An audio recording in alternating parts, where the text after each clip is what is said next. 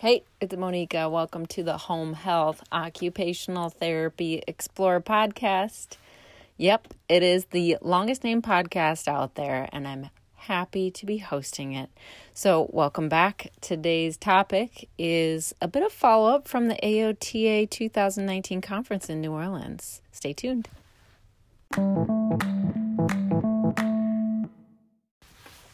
Hey, it's Monica, and welcome back to Home Health Occupational Therapy Explorer podcast. I'm excited to do some updates. I will admit, I had an intention and thought it would be a good idea to dream that I'd do a podcast from New Orleans. And then I realized that's like the last thing that will be on my mind, especially at an AOTA conference in New Orleans. So this is coming at you live from back in Arizona.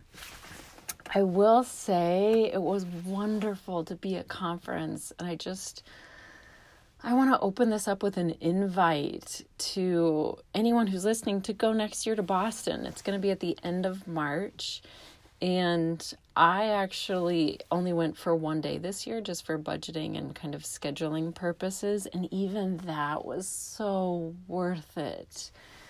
You know, to be in rooms where everyone's input is from another OT. It's so special. Oh my gosh.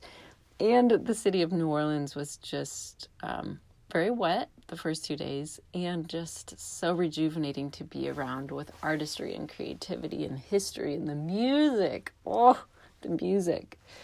So with that, let's jump in. We'll start with the updates from the Home Health OT meetup, which happened on Friday. And it was kind of funny, at least speaking for myself. It's probably been five plus years since my last OT conference. And there's obviously more than one hotel near where the conference is. And I thought I understood, where this Home Health OT meetup was going to be, which is, I thought, in a hotel across the street, and it turns out it was not across the street. Needless to say, it was a bit of a scavenger hunt to get there, so a massive shout out to the 8 people who made it. It was definitely, you definitely had to be committed to getting to this room, because it was on the 4th floor in like this hotel, definitely off-site. So there's a lot of just enthusiasm and curiosity in the room, and Karen Vance was there. Just a shout out to Karen Vance, and just a massive thank you to everyone who came, because Karen's expertise especially just really carried that meeting, and it was amazing to hear her insights, of which I will do my best to share. And also just a shout out to Jackie Nawaru McGlamerly for her leadership and help and just kicking that meeting off. And Clarice Miller for also being there and all that you're doing on the Commune OT platform and just with AOTA to help support home health OTs. So, and I guess I'll just actually kick it off right there, because that was definitely a piece of encouragement, was to really use that we as home health OTs really use the platform of Commune OT, which is like the Facebook of AOTA, to talk to each other and to reach out, because doing so on that particular platform really lets AOTA know what we are up to, know what we're struggling with, and really helps provide them a pathway to be there for us, and to also allow these thoughts and ideas to be exposed to another layer of professionalism. Because there's, if I understood correctly, one of the main reasons that Karen Vance was able to be present was because she saw it on the Commune OT forum. So just some ideas in regards to using the Commune OT forum more often for home health OT topics. So circling back around to Karen Vance. So let's just talk a little bit about some of the things that she was suggesting. So let me pull out my notes here. So, one of the first interesting things that she said was that there are averages that are published on the National Association for Home Care Salary and Compensation Survey, and that knowing these averages can be helpful for us, especially when we are negotiating pay, especially a per visit pay. So if any one of these are either really high or really low, then that lets us know that perhaps we're being offered something really great, perhaps we're being it's a low offer, we need to negotiate for more, but this at least just helps us have a more realistic picture. So according to this survey, the average number of miles being driven between visits is 11. The average caseload is between 24 and 25, and that the average day includes between 5 and 6 visits. So I hope that is just helpful to really kind of think about that, and then how that may match what you are experiencing. So if you're being expected to drive 20 miles between visits, keep a caseload of 30, and still see 5 to 6 people per day, then that's actually not average. That's definitely above average, what's being asked of you. So perhaps these averages can be helpful in creating a conversation and perhaps a more win-win situation, or at least an increase in pay. One of the other things that Karen suggested as an idea was, instead of us thinking about just how many people we're seeing per day, but to really instead think of this caseload that we're seeing in like the big picture of, are there other ways to address the caseload needs besides just a visit per day or even per week scenario? So maybe it's 2 times a week for the first 2 weeks, phone call, follow up the 3rd week, and then the 4th week, 1 other visit. So just an encouragement to be really creative and think outside the box about how we're really meeting the goals of our patients. Let's see. One of the other things, that we talked about was, and actually Karen provided a specific quote to use with our companies, which is, "I would love to collaborate with whoever is collecting OASIS data to offer my insight to make sure we're capturing the most accurate picture of the patient." And that was a direct quote from her, that we were encouraged to really use our OT skills, especially with this OASIS data collection, because sometimes the PT or the nurse goes in to collect data, but we have a very specific skill set where we can see that gray area that might be missed, such as cognition, that can actually affect the real picture of these patients. So let's see. And I know I'm just giving you the most bold details that I can, and I have invited Karen to do a podcast so we can go more into these things. So one of the other things, though, that she did encourage was that we also request case conferences, and that when we're at those case conferences, that we really paint as clear of a picture as possible of the conditions that are present that are really happening with that patient, and be really specific about what our goals are.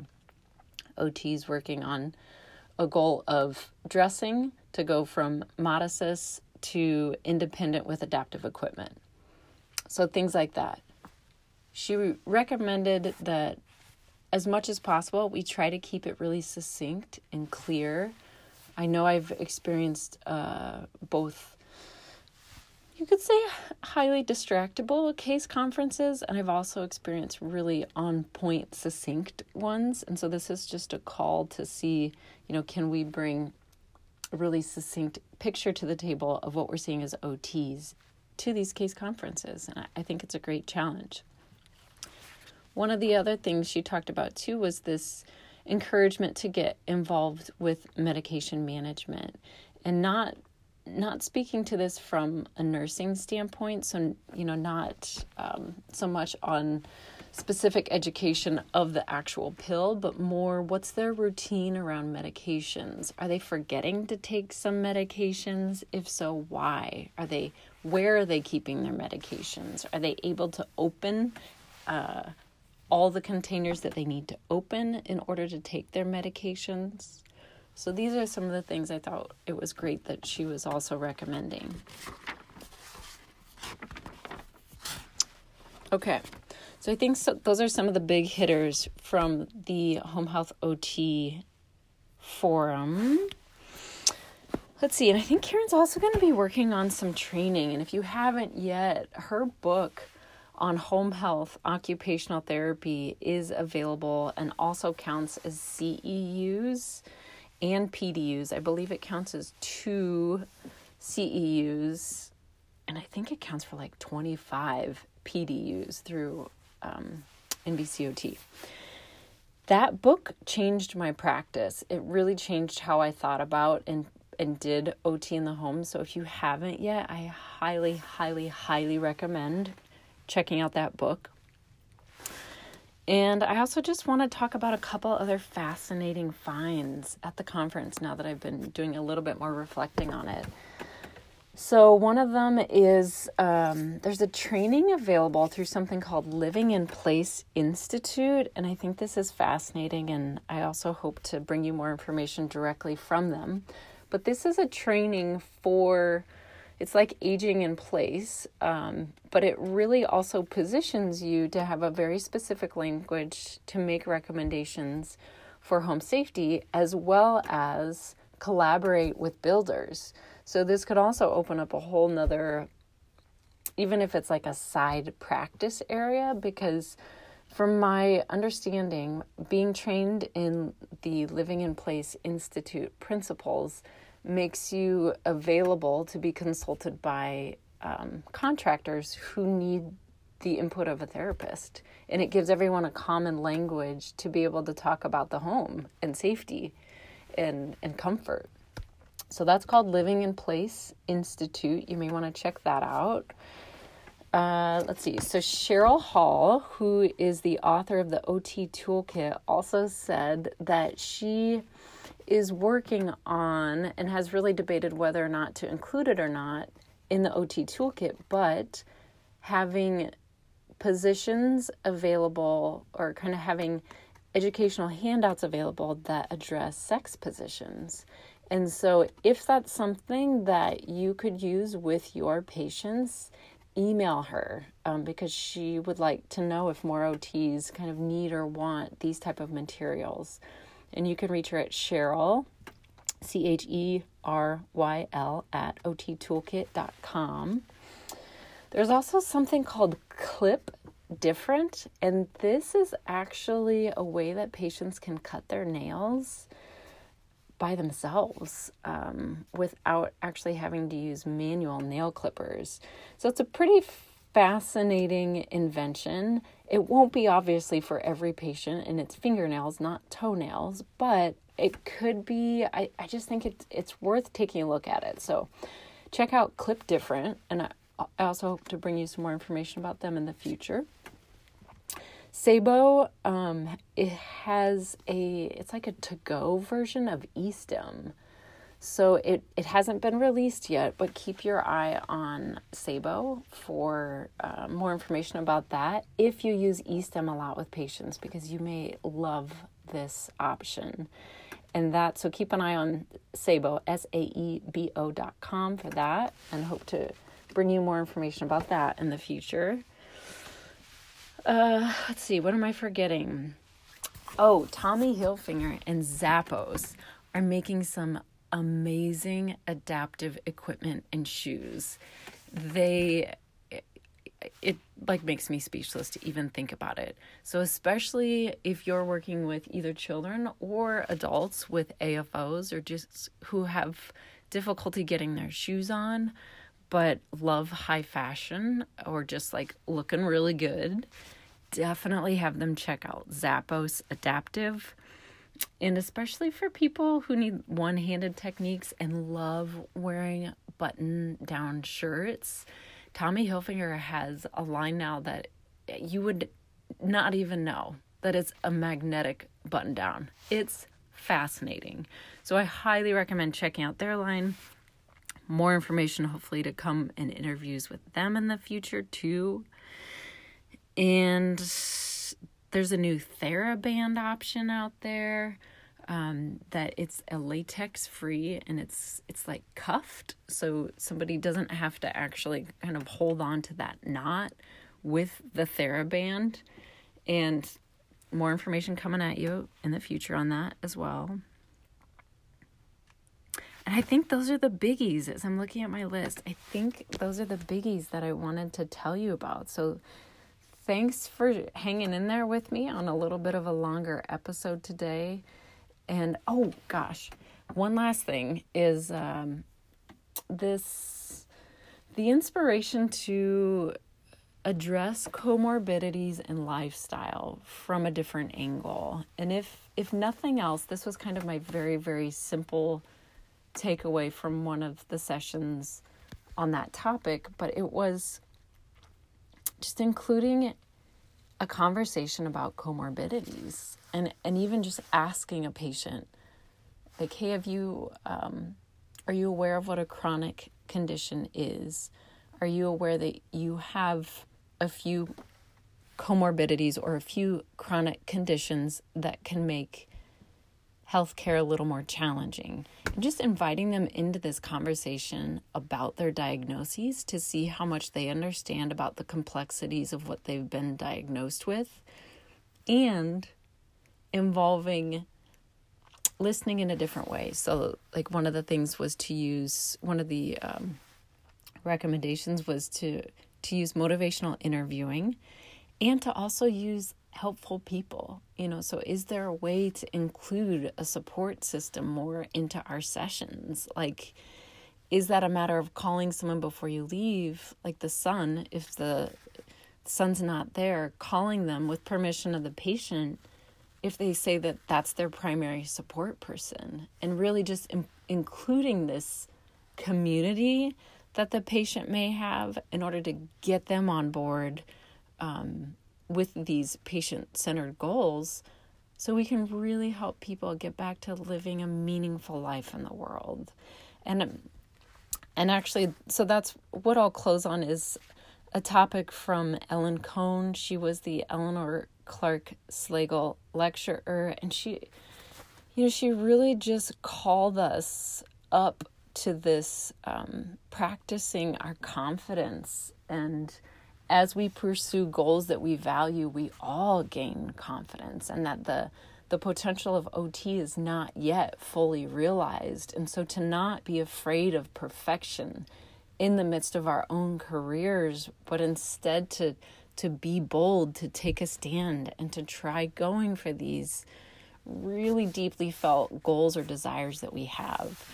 And so on that note, thank you for being part of one of those journeys for me. That's definitely what this podcasting and what this Home Health OT Explorer is a path of passion that I hope is bringing you new insights to elevate your practice and to really help guide our patients into a more meaningful experience in the world. And as always, I welcome your feedback, your ideas, and I invite you to share your stories. So either writing in those stories, or if you've got a story you'd like to share with other OTs exploring home health, please write me. Please let me know.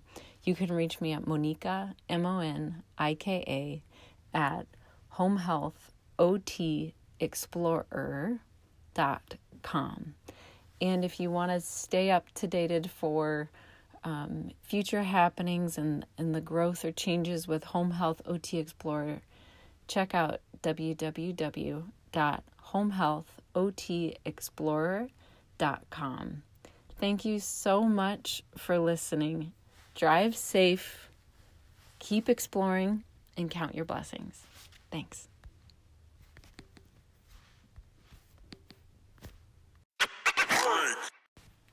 Random OT thought.